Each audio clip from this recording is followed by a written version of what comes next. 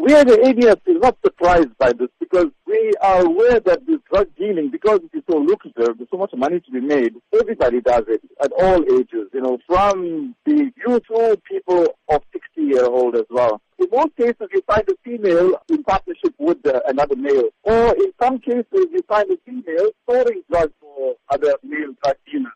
Earlier last month, a 51-year-old woman was arrested with the drugs valued at 15,000 rand, and then later in the same month, a 61-year-old woman was arrested for dealing drugs.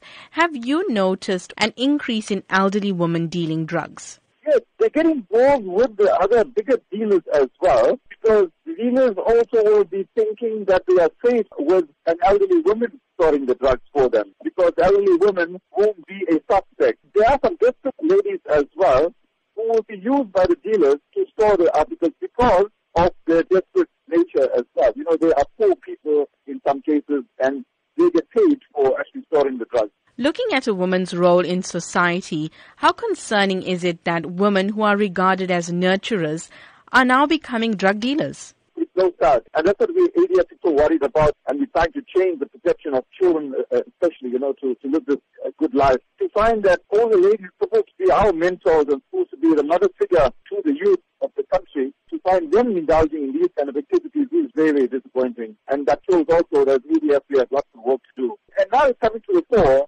that more and more females are involved. So maybe we need to look at a new campaign to target the females, to make them feel bad, that they were supposed to be the mother figures and protecting the youth. And they are actually assisting in making matters even worse than it is. They must feel guilty about this.